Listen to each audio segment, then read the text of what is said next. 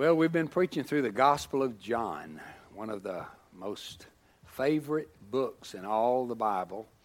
And it's that gospel that is great for brand new Christians to read. It's great for people who aren't yet Christians to read. And it's great for people who've been Christians for 100 years. Well, maybe 50 years to read. If you've been a Christian 100 years, you're probably not reading it, you're enjoying it. You're already in His presence. But we've looked. We're in John chapter 3. Last week we looked at that passage where Nicodemus, this ruler of the Jews, came to Jesus, and he came to Jesus by night, and he said to him, "Now, Master, we know that you must be a man who's come from God, because of the amazing things you do. Nobody could do the things you do unless He's from God." And Jesus didn't take any flattery or anything. He just said, he went right to the heart of it. He said, "You must be born again. You must be born again. Unless a man is born again, he cannot see, understand, or enter the kingdom of God." And so Nicodemus then said, "Well, I don't understand how that's possible. I mean, I'm an old man. Can I go back and get in my mother's womb and be born again?"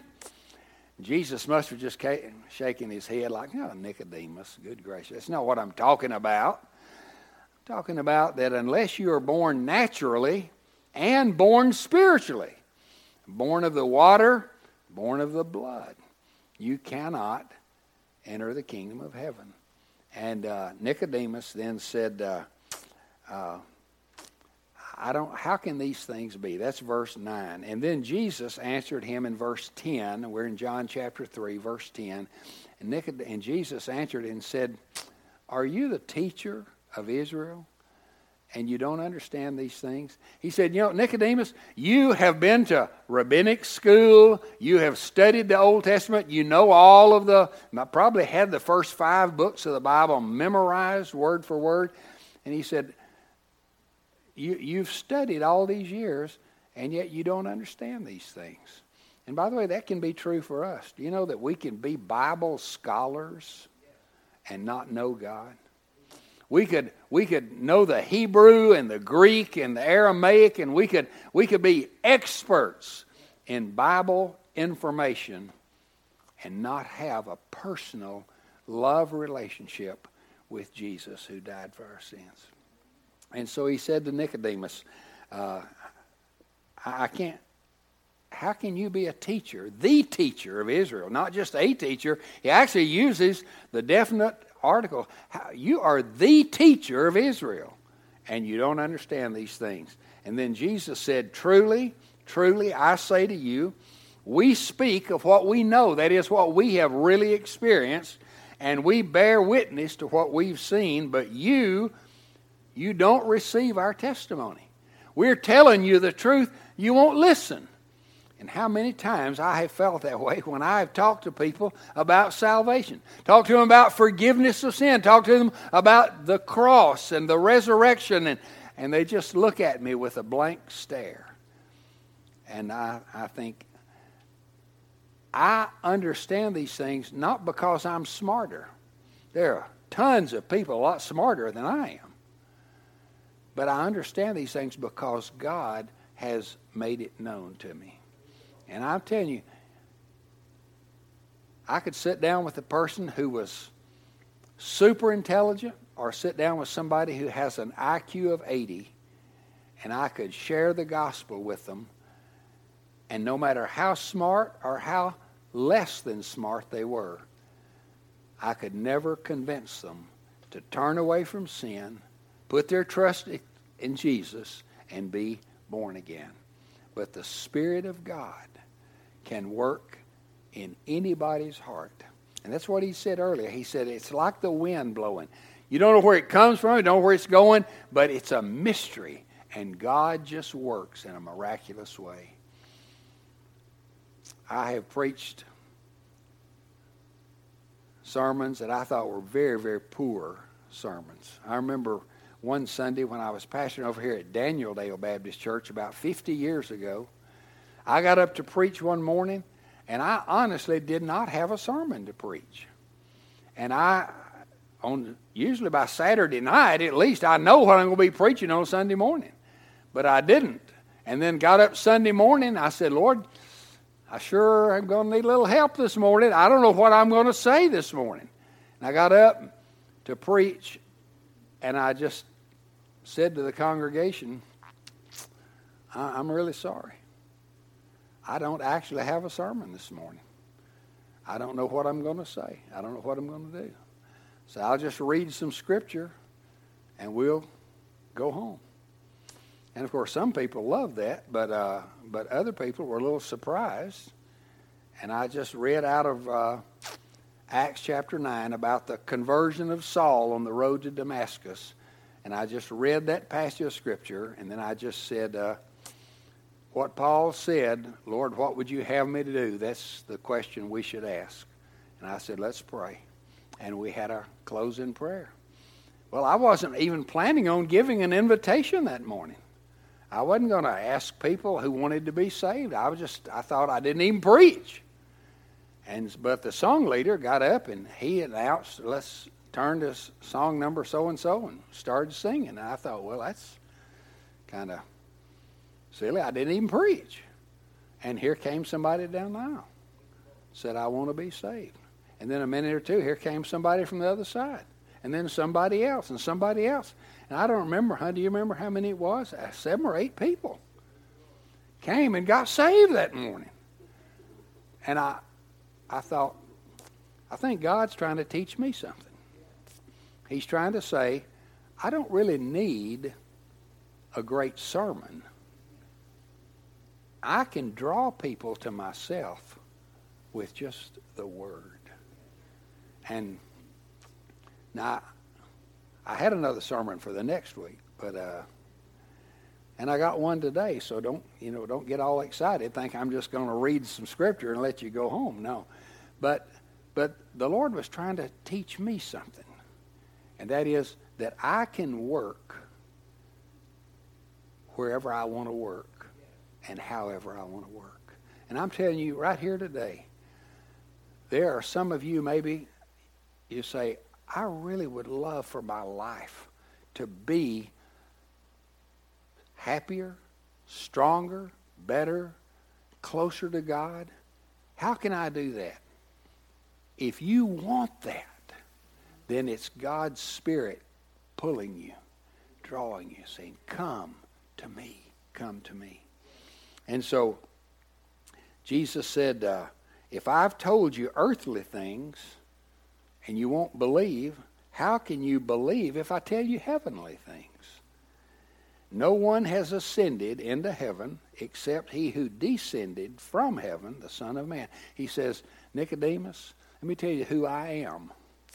I am the eternal Son who has come to this earth to teach you these things. And then he gives them an illustration. This will be my text and my message for this morning. As Moses lifted up the serpent in the wilderness, so must the Son of Man be lifted up. And whoever believes in him may have eternal life. Now he's referring to an event that happened back in Numbers chapter 21. When the people of Israel, God had just marvelously, miraculously led the children of Israel out of Egyptian bondage, had brought them through the Red Sea, the water parted, and they walked through on dry land, and then the water closed and destroyed their enemies, and then God led them in this wilderness and protected them, provided for them, and then they began to grumble and complain. And they began to complain against Moses and against God. And the Bible says that God sent fiery serpents out of the ground, and they began to bite the people. Now I'm telling you, shades of Indiana Jones here. He didn't like snakes, and I don't like snakes. But can you imagine you're out there in the wilderness, and you go to turn back the cover on in your tent, and suddenly a snake plunges out, bite you on the hand. And they are deadly poisonous vipers. And everybody bitten by these snakes die within a few days. There's no antidote. There's nothing, no anti-venom that they can take. And they begin to bite people everywhere. And I mean, folks trying to get away from them, and there's no place to run, hide in the desert. And they walk to a place and move a rock, and out comes one of these fiery serpents. Bites them on the foot, bites them on the leg, bites them on the arm. And people are dying. And they came to Moses and said, excuse us. Sorry, we've been griping and complaining. We feel like that this is happening to us because we've been so ungrateful. And can you pray for us? And Moses prayed for the people, and God said to Moses, take a serpent. Make a bronze serpent. Hammer out a serpent that looks just like these snakes and put it up on a pole and tell the people, if you will look at this serpent, you'll be healed. And I mean, some of the people looked, and instantly they were well. Other people refused to look. That sounds kind of strange, doesn't it? And he said, but if you just, we're not asking you to do anything.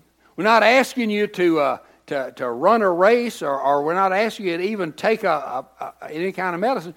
There's life for a look. Just look. And the people wouldn't look, many of them. And the Bible says that many of the people died. Not just because they'd been snake bit, but because they wouldn't look. And I want to tell you, according to the Bible, there was a serpent in the 3rd chapter of Genesis that inflicted a deadly wound into every human being ever born. We come into this world in Adam's line with deadly snake bite. And there is an answer. There was one lifted up on a cross that took our sin, that took our poison and allowed it to kill him.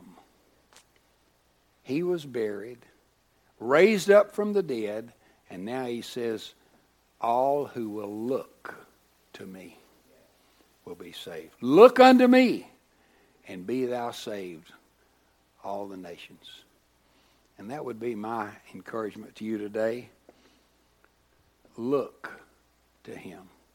Call upon the Bible says, whosoever will call upon the name of the Lord will be saved. Now, there are a lot of people today who feel like they don't need to be saved.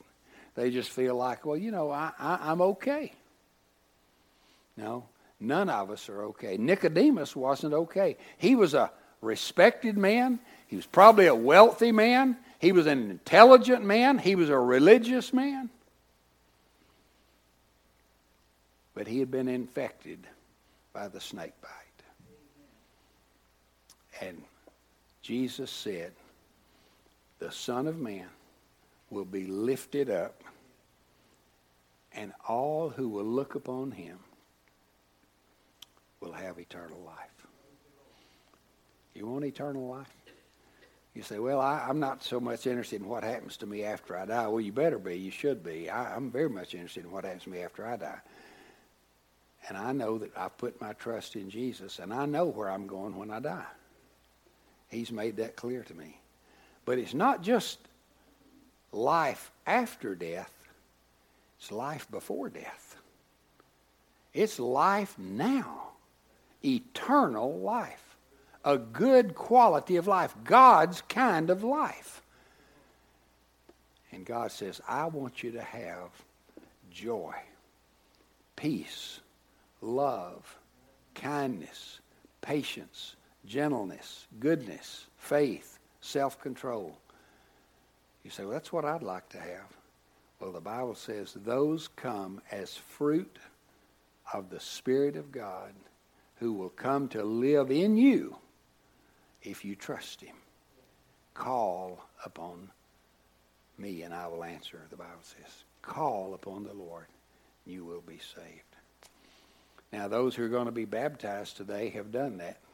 That's why they're being baptized, because they have trusted in Jesus. And in a few minutes, you're going to see them come into the water up here, and they will declare their confident faith in Jesus. And then I will say, because of your trust in Jesus, because you've looked to him, because you've trusted him, and because God has commanded us to be baptized, I baptize you as my brother or sister in Christ. In the name of the Father and of the Son and of the Holy Spirit. And then they will be laid back under the water. And when that water covers over their face, it is a picture of death. It's a sense you're seeing them be buried in that water. And then when I raise them up out of the water and that water falls away from their face, I always get so excited, because I think this is a picture of new life, life out of death, life because of death. And every baptism is a picture of death and burial and resurrection. That's how you were saved. Isla, that's how you were saved. Connor, that's how you were saved. By trusting in Jesus and saying, I believe that he died for my sins. He was buried and took away my guilt. And he raised up from the dead to live forever and offer to me, give to me eternal life. And that's what that baptism is a picture of. And by the way, if you have not followed Jesus in Christian baptism, I would invite you to come this morning and say, I want to declare my faith in Jesus. I want to be baptized. We won't baptize you today, but we'll baptize you in a week or two if you want to. And just come and say, I trust in Jesus. And I want to put my confident hope only in him. So, let's bow our heads together. Heavenly Father, I thank you for this demonstration of faith that we'll see as these four come this morning to publicly declare their faith in you and to say, I don't want to be a secret disciple. I want to be an open follower of Jesus. And then I pray for those that are here who maybe have not put their trust in Jesus. Lord, help them today. Holy Spirit of God, let your wind blow in their heart. Draw them to you. And then I pray for those who maybe have trusted you but have never been baptized, and they would like to also follow you in baptism. And I ask that you will help them to come this morning. And I pray it in Jesus' name and for his sake. Amen. Thank you for listening to today's podcast. We invite you to like us on Facebook or visit our website, www.bearcreekbaptist.org. If you're not a member of another church, we would like to invite you to join us in person and get to know us, and let us get to know you. Have a great week, and may the Lord richly bless you.